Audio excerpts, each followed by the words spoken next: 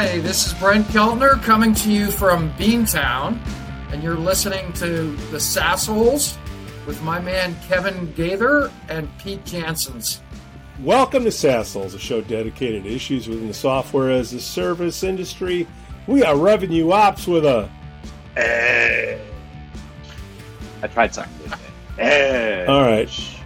I might have to adjust that later. Jamie, Jason, KG, and myself, Pete, have a combined 100 years of making interesting decisions. Please subscribe to our weekly newsletter. Okay, today we have on the show Brent Keltner, Ph.D. He's the founder and president of Winalytics. Did I say that right? I think I did. A go-to-market and revenue acceleration consultancy. He's also author of the forthcoming book, The Revenue Acceleration Playbook. Winalytics helps clients reach their top growth potential by shifting from product-driven conversations to authentic conversations that anchor on buyer-defined value. Before starting Winalytics, Brent spent more than a decade as revenue leader in enterprise to early-stage companies, including Kaplan, Eddy Ventures, plus Delta Partners, and Collegiate Link. He began his career as a Ph.D. social scientist and spent 10 years conducting qualitative research interviews at Stanford University and the RAND Corporation. But before we get to Brent, this episode is brought to you by NeuroNoodle. Hey, parents and athletes, get a Doodle Noodle now, which is a brain map before and during and after the season, so you have a baseline to compare it to in case something happens.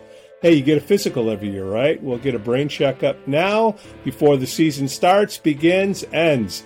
Schedule an appointment now at neuronoodle.com. KG?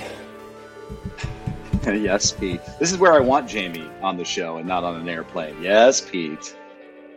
All right, as you get older, you got to think about, what you're going to do. You got to have your affairs in order, so I did a little research. I'm thinking about having my ashes stored in a glass urn. Remains to be seen. Leave us some comments on our blog at sassholes.net. Hey, Thank you for the laughter. You and my parents, that's a very Golden State concept. Yeah. Don't want any of me to remain. That's right. My ashes on the mountains or in the ocean, or like go with the goldfish. KG, you got any shout-outs, my friend? I do have a couple of shout-outs, but first, I actually have a referral for you for NeuroNoodle. I think I'm going to send some business to NeuroNoodle. University of Arizona got their heads knocked in by the CU Buffs. Go Buffs! A couple nights ago, and so I think they're going to need to get a brain map after they got their butts kicked. And then number two, today's first day of Women History Month, so a shout out to all the hardworking women out there that do what you do. And then congratulations to Jessica Wong for being promoted to Senior Vice President of Sales National at NIAC. She used to work for me as like an individual contributor. Now she's SVP of Sales.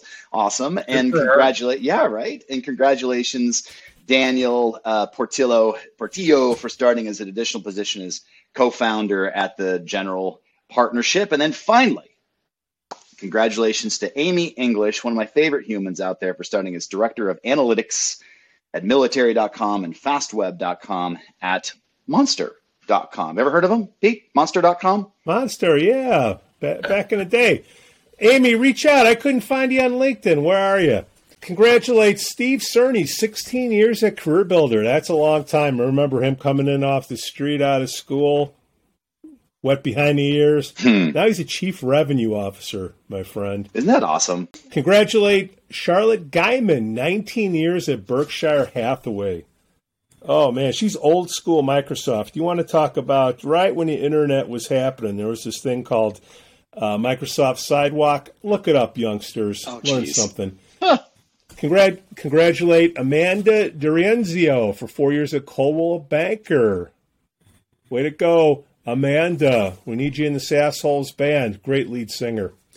All right, so KG, how do you know Brent?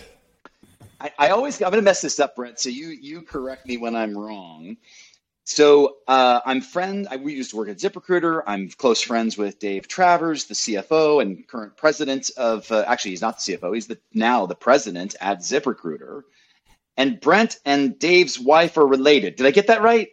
You got that right. Oh. Katie Jekyll is my second cousin. There you go. So I grew up going to Thanksgivings with Katie, and then Katie and Dave, and Katie's whole family. Yeah, there Dave's you go. A great guy. Yeah, so Dave for years. Yeah, and Travers, old Travs, introduced me to Brent several months ago, and we got. I never heard of Brent before. Brent never heard of me before, and we got on the phone and we hit it off. And I said, you know what? With your new book coming up, you've got to come on to this Assholes. Our audience would love to hear from you. So, Brent, thanks for coming on the show, man.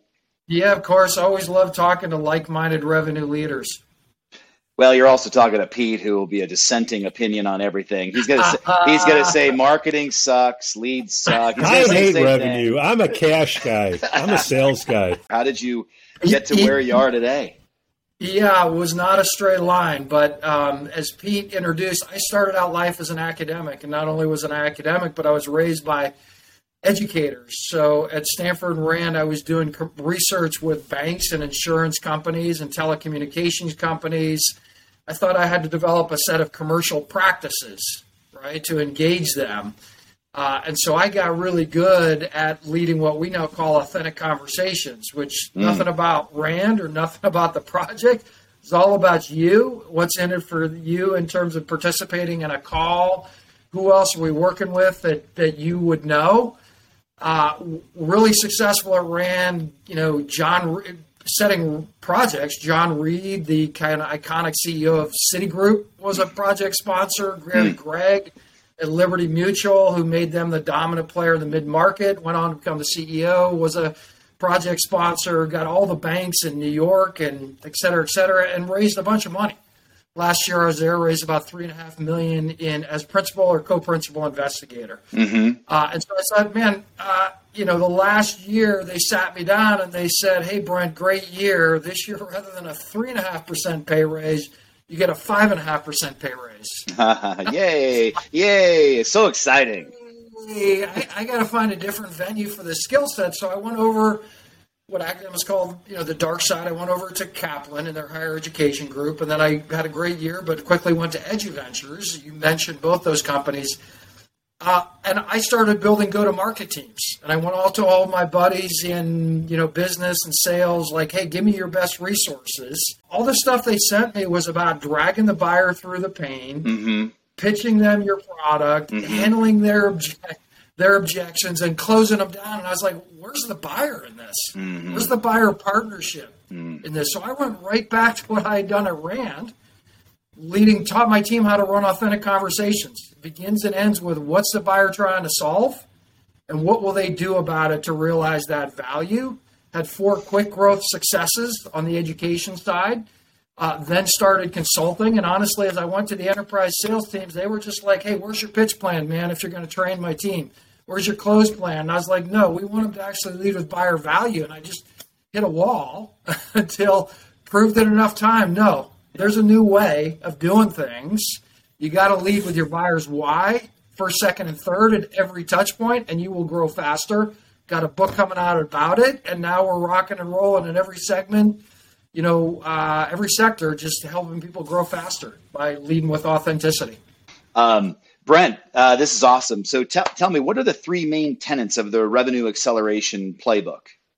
Yep. So 3, you got to have value playbooks, which are about how your product builds buyer value that connect messaging across marketing, prospecting, sales, and customer success. 2, you have to have team-level playbooks for every buyer and customer interaction. How does each team manage an interaction around buyer value?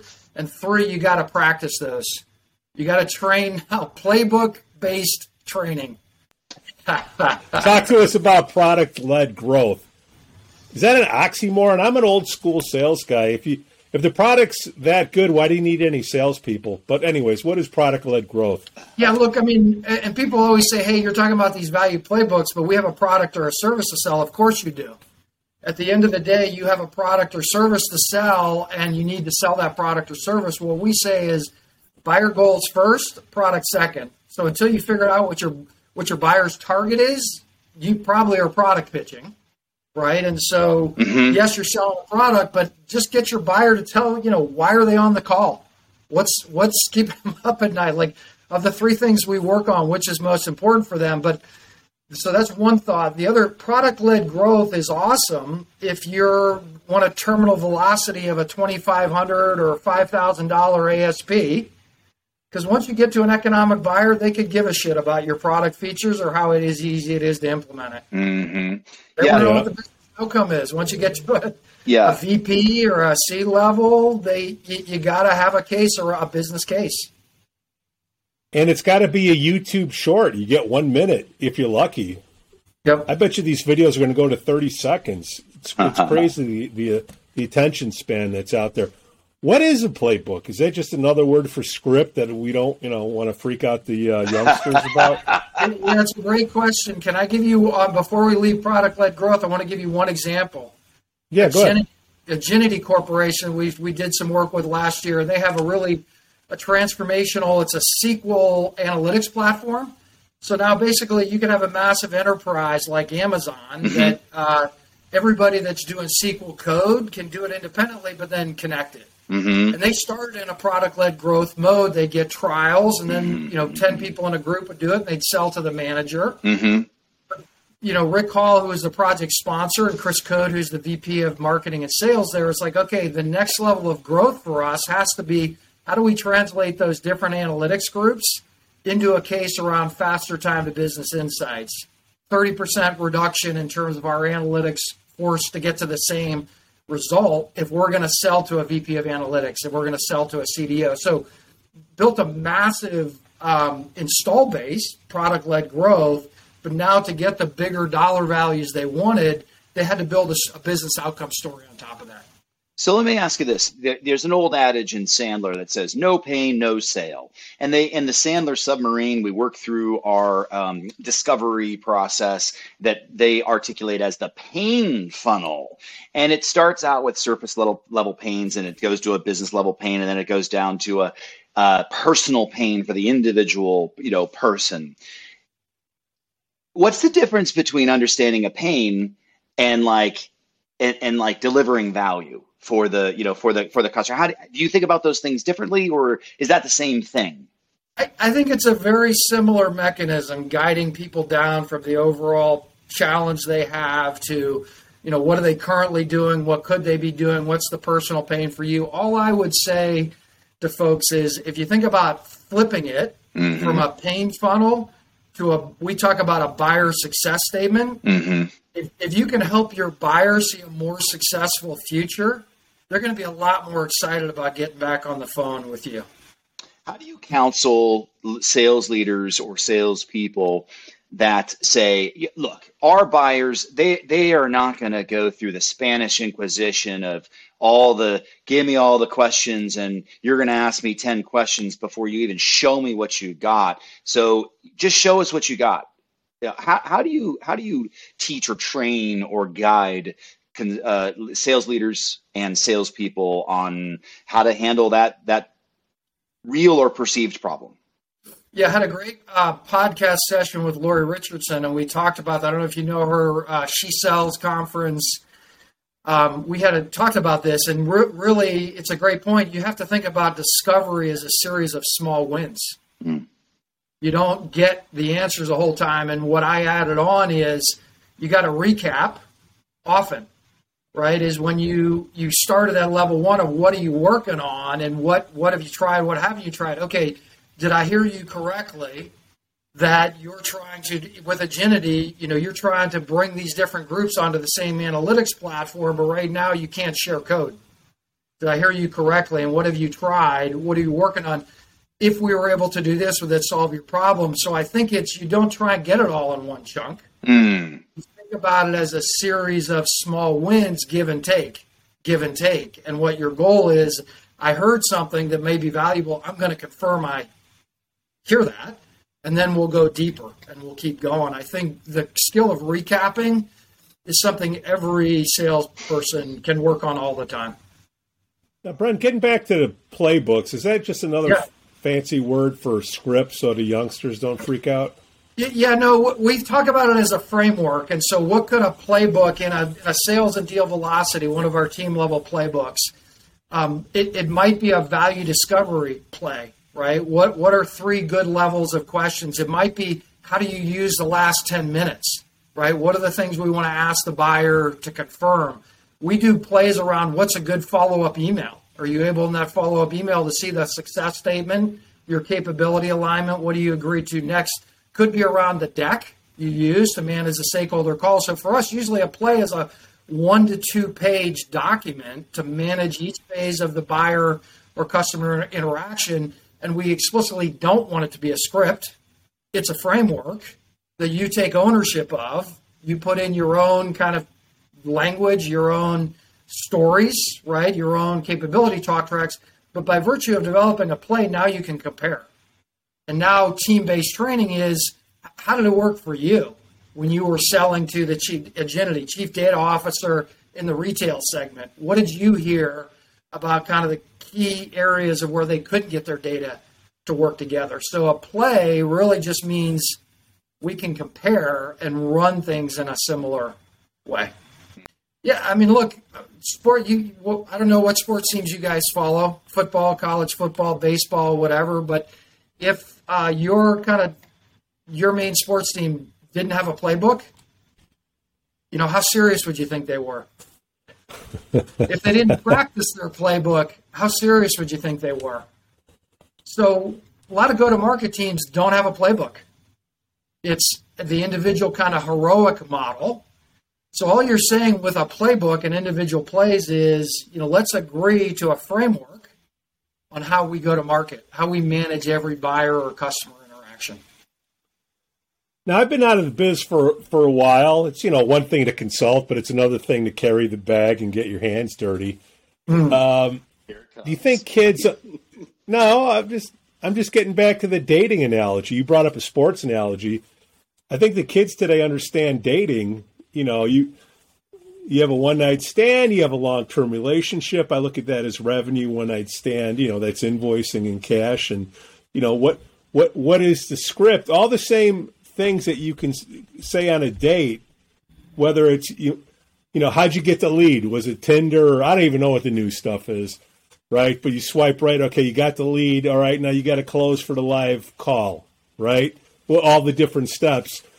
I think dating is one of the playbooks out there, if you want to use the term, that I think kids today can understand. KJ, you got a thought on that? Well, I think what you're getting at is if you go into a dating situation and can't have an authentic conversation and understand about the other person on the other side of the table or the other side of the screen, you're going to have a hard time having that relationship progress. And I put that in air quotes. Brent, thoughts on the analogy? Yeah, no, I think it's exactly right. I mean, usually in a dating situation, you're kind of asking questions to see where people come out on core things like work-life balance or family. Like, do you want to spend your vacations with your family, right? You're looking. Do you want a family? What's that? Do you even want? Do you want a family? So you're asking questions about key area of value to kind of draw them out. Yeah. So you can see if there's a fit. And part 2 of the conversation is, okay, well, this is how I think about, how I would spend my vacations or how I think about saving versus traveling. And then you're kind of seeing if you have a match there. And then at the end, you agree, okay, well, what do we do about it next? I really love the dating. I use the dating analogy all the time when I coach and consult. Imagine a world, Brent, where you showed up to a date and the other person showed up and all they did for 30 minutes was talk about themselves. You'd be like, this person's awful, and you wouldn't want to have any other relationship with them. Instead, the most interesting person... And you didn't know they were rich. Right, yeah, exactly. And you'd end up that conversation and go, gosh, they're awful. Where the opposite side of that, Brent, is the person who asks me a lot of questions, the other person ends up being the most interesting person in the world, and yet they were just asking me questions, right, Brent? Yep. Well, and so it's a great analogy on the value of recapping. So they ask you a question, and then they showed they were paying attention. and actually responded with like, oh, okay, I also had that same travel experience, or I had that same bad professor experience in college, or that bad family trip, right? And so they heard you, they responded, now they're validating what you said, 100%. That give and take, it's a great analogy. Hey, Brent, is it true you were in CEO World magazine? I was, yep. Article called, and marketers shouldn't take offense because marketers are key to a brand promise, but it basically said your brand promise is too important for marketing. And it picks up on this idea that, often content is thought of as something marketing does to generate leads. But honestly, content, and particularly stories, best way to shift the conversation from your product to buyer value.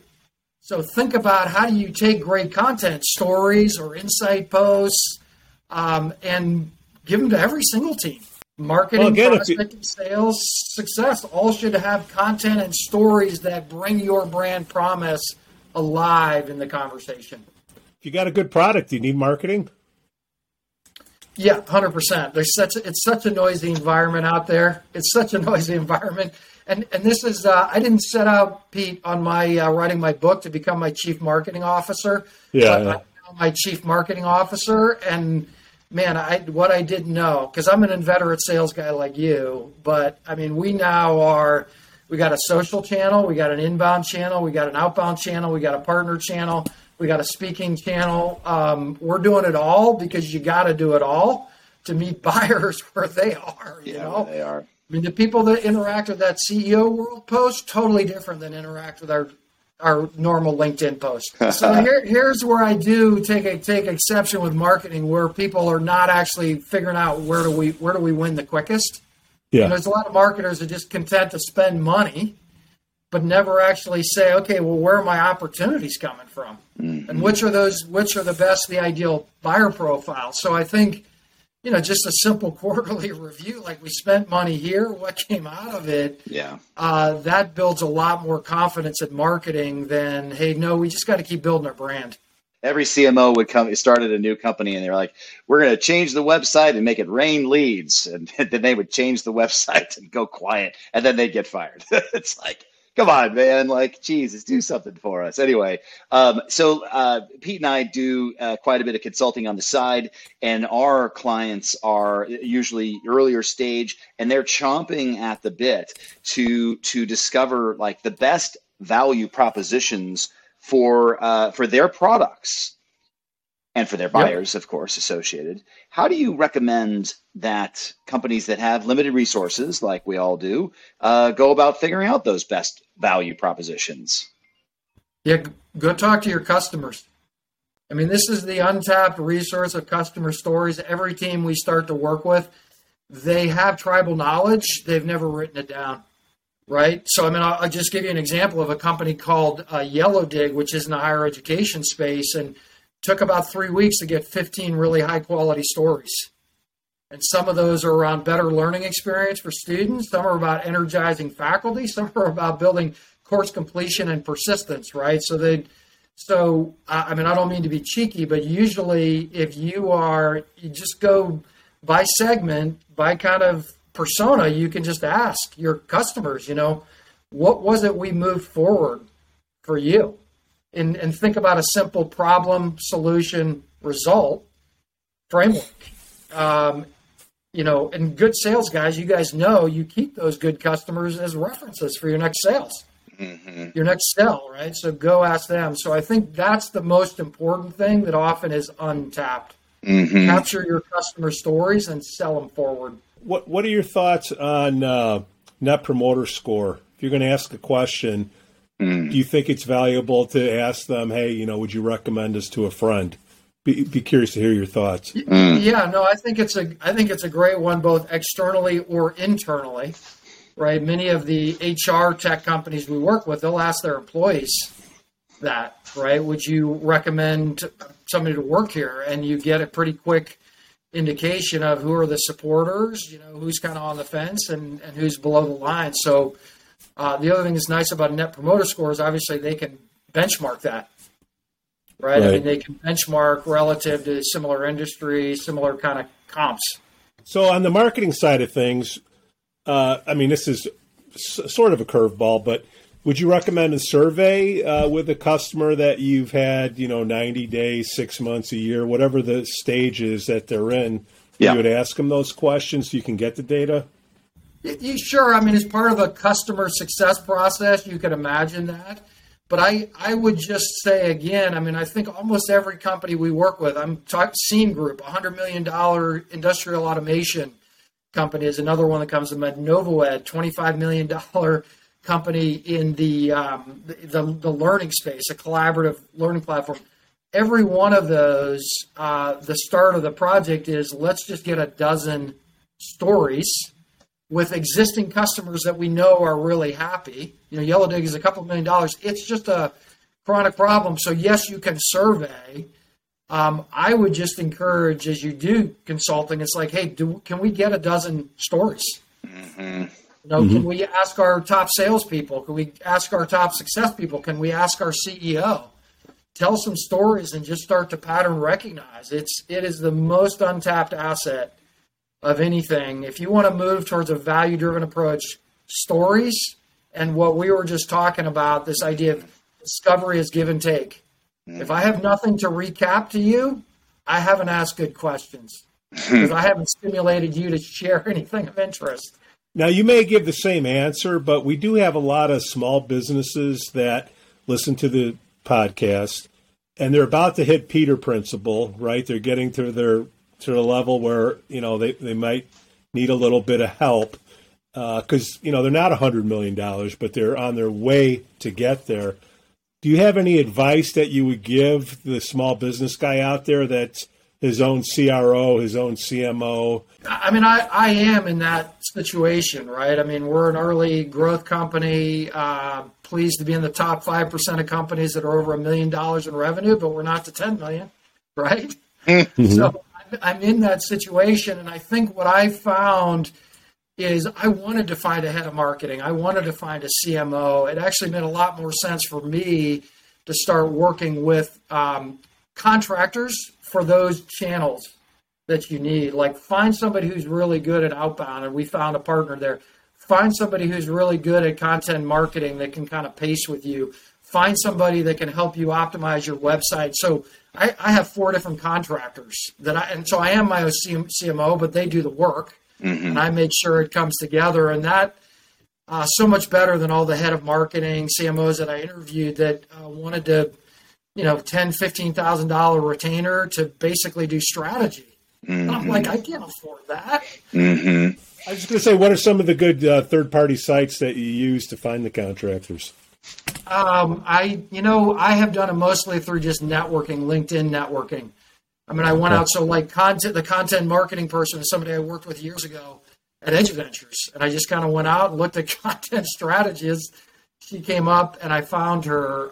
The outbound marketing, a client. I just asked the client who was working on outbound and having success. And I said, hey, who are you working with? A group named Vanguard Prospecting. And so I started working with them on the SEO. Actually, there's a woman who's just really good at this. She's a independent contractor who's based in India. And so she's helped us build our content funnels for SEO, just taking our content and linking it up to use cases and segments. So I guess what I would say is think about getting partners that have a known process that you believe, because people will tell you they can do all kinds of stuff that they can't. So actually ask them about their process and then reference their process, that the process worked. But I do think everybody in this position, you get to a certain critical mass, you should have an inbound strategy, you should have an outbound strategy, you should have a referral strategy, and you should have a LinkedIn or a Twitter, some kind of content strategy. You should just intentionally over 12 months, and I put those in place like 3 to 4 months at a time. I'd lock one down. Okay, now somebody else can manage it. I need to lock the next one down. So it's been a lift, but well worth it. On the inbound side, you got any thoughts on chat? Is chat be growing, going down? It was a fad. What? On the inbound and outbound side, so one, if you guys are to ask me the key tip on prospecting that early stage anybody gets wrong is they tend to treat campaigns as glorified spam. And if you look at their campaigns, there are 8 topics that are covered in 8 touches. If you want to get more engagement, every campaign just have one theme. And multiple ways you say it, but don't confuse them. They're not going to engage until touch 3 or 4. So pick a value theme for a persona, try it for a month, right? And I think of, basically of email, social, phone, your basic blocking and tackling for prospecting until you have a deeper level of familiarity. And then you can use text. Then you can put people into, Slack or something else where you're kind of engaging them in a community. But before that, it's kind of noise, right? You're trying to get them interested in how you're going to make them more successful, and you're just coming at them with all kinds of stuff. So, no, I'm not a fan of chat for prospecting. That's the short answer. In the way you think about the outbound prospecting, and you mentioned LinkedIn messages, emails, calls, how do you think about using those 3? And I'll give you some thoughts or choices here. Is it you use each one of them individually or use them all together for greater results? Somewhat leading, obviously, but how do you think about that? It's the second for sure. Is just the idea of, and this goes back to your overall marketing strategy, let's let the people pick their channel. In a campaign, it's like, hey, let's touch them by email, let's touch them by phone, voicemail, LinkedIn, see what they opt into, what they respond to. So kind of make it, the player's choice, not the dealer's choice. You give them all 3 options. Yeah, at the same time. In sequence. Yeah, in sequence. Every 3 days, 5 days. Yes. You're hitting them with a line messaging touch in a different channel. Get this, Brent. I have a customer who chose because it was the lowest cost, chose to do outbound prospecting solely through email to a bunch of potential buyers. And his response to me was, nobody respond. No response whatsoever. First of all, show me the data. I'm sure it wasn't 0, but show me the data. And I said, listen, I felt like, I told you that you should be using a collective strategy and not just solely emails. And I suggested a cadence that had like 10 touches that included emails, calls, voicemails, LinkedIn messages that went along with it. It was like you went into the boxing ring with one arm tied behind your back, and then we're like, God, how come I got my butt kicked? And so as a result, we're now trying this campaign again. But the net here, Brent, if I'm hearing you correctly, I'm recapping, is that it's better for our customers to try those 3 or 4 mediums in sequence as opposed to one individually at a time. Am I hearing you right? Yeah, I think the multi-channel approach you described is definitely what we recommend. And a couple of examples in the book, actually, I think of Torchlight, I think of Mainstay, I think of the work we do with Immersion. All of them were doing high-volume emails, and then shift their messaging, largely around product, shifted the messaging to leading with questions and leading with stories or leading with client lists, like for social proof, and then went to that multi-touch. And on average, 65% improvement in the number of meetings from the same contact pool by leading with value and multi-channel touches. That's been our experience. I think I'm going to steal some stuff from you here, because I tell you what, this very same customer, Brent, I don't believe we've talked to their hundreds of customers. They're still early stage, but they have hundreds of customers. And we've been, putting a wet finger in the air and trying to figure out what the value proposition with the messaging. And I don't think we've actually just done Occam's razor, which is talk to the customers, for God's sakes. Your instinct is exactly right. In my acknowledgments to this book, I'm basically like, look, like any good consultant, I just listen to smart people and pull it into my own framework. Steal mercilessly. Put your own term on it. Yeah, there you go. Become a traveler and a thief. Brent, I'm going to go on a limb here. In 1 minute, for somebody that isn't doing any email out there, can you tell us what a drip campaign is? Yeah, so a drip campaign, just build on what we just said, is let's say you actually have a couple of customer stories, 2 or 3, that you could just summarize in a quick snippet or a testimonial about how you move them forward. That's one element. Two element is, can you just list out reference customers, okay, in financial services or in manufacturing or in footwear, whatever it is, right? 3 or 4 people we work with.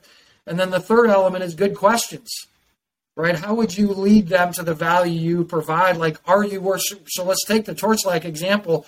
Rather than just, hey, we got the greatest caregiver platform since sliced bread, is questions like, are you currently working on helping people manage their caregiver relationships and still do their work, right? Have you thought about how women who are progressing might have more challenges, women leaders that you want to promote? So just open with a question that draws people in. So good questions, good just little snippets on, hey, and this is what we did with Dell, right? Or this is what we did with J&J, different sectors, and lists of names. I mean, it's social proof.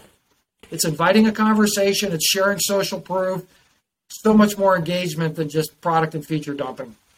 Sales rep at a company that has no marketing, they do a cold call and they get an email, and the prospect says, yes, you can email me something.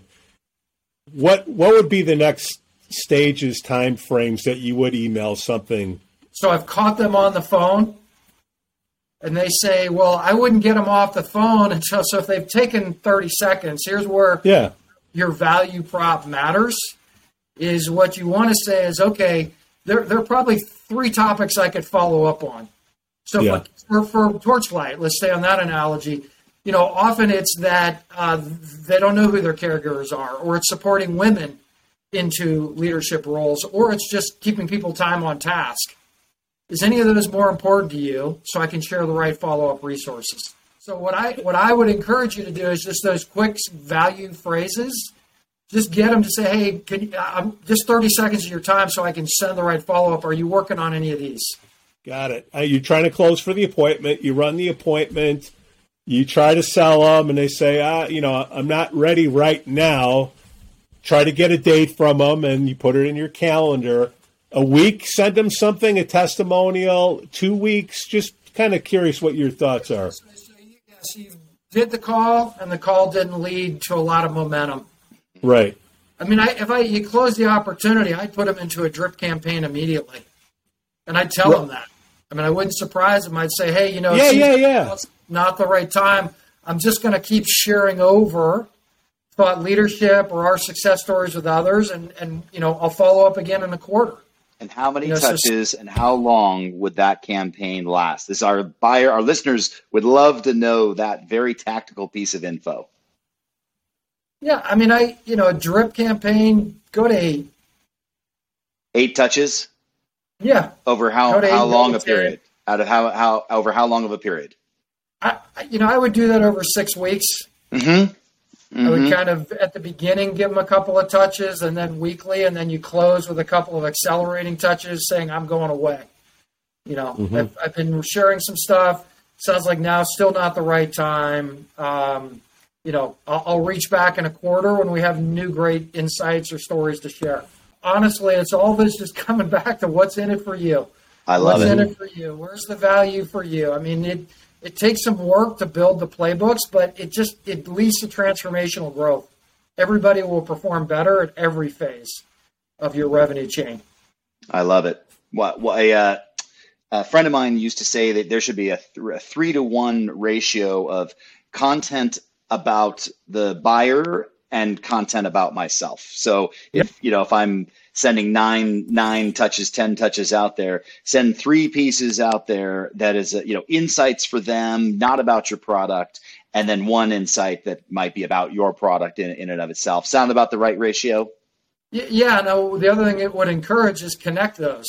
So here's a question. Are you working back to Torchlight? Are you working on kind of supporting those sandwich generation women who have a parent at home and a kid? Mm-hmm. Here's some of our capabilities that can help with that. Here's the Dell story on how we help Dell with that problem. Here are some of the capabilities, right? So you map your capabilities to that the value that you're solving for them. But 100%, they're going to be a lot more interested in the questions, the snippets. Are going to get a lot more, the list of clients are going to get a lot more attention than your product capabilities. product capabilities sound like blah, blah, blah, honestly. Yeah. Very hard to differentiate them. It's noise. But when you throw out names they recognize or a quick testimonial or a good question, they will engage in a different way. Brent, you gave us a ton of tips already, and I feel greedy, but do you have a couple tips that we could give out to our newer salespeople out there? Recap often. Recap your buyer's success statement often, and figure out the questions that get your buyer to share that. Because honestly, product pitching, as you guys know, is of epidemic proportions, right? Even with senior sellers, and I won't name clients, but I'm on a lot of calls. I'll join some of our team members, and people have scheduled a demo. And I'll just say, do you know what their business problem is? No, but we'll figure it out in the demo. Like, no, you're just going to pitch the product to them. Yeah. Show up and throw up, Brent. Show up and throw up. So can you, before the demo, just say, here are the 3 things we could cover. What's most important that we should start with?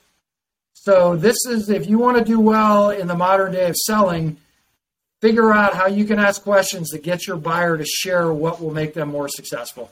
Where would you want to be, in 6 months? If you were working on caregivers, where would you want to be in 6 months? If you could improve how you do analytics across different groups, what would be a win for you? What would make you a hero to your boss? Figure out your questions that get them to share what will make them a successful. Why are you on the call?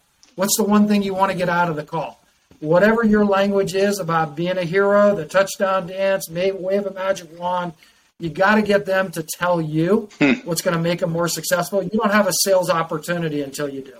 When is your book coming out, and what's the best way for our listeners to learn more about you? Yeah, so it comes out on April 5th, and best way is just easy to remember domain is authenticitywins.com, and that will take them right to our homepage and our book website, and they can, like Kevin did, they can download the foreword and the first chapter of the book right at that website, and so they'll give, they've heard a sense of how we think about the world from this, but that will go a little bit deeper. And your website is Winalytics.com, Winalytics. .com, yep. .com, okay, great. And I'm always happy. They can email me directly at bkeltner@Winalytics.com as well. Always happy to take questions.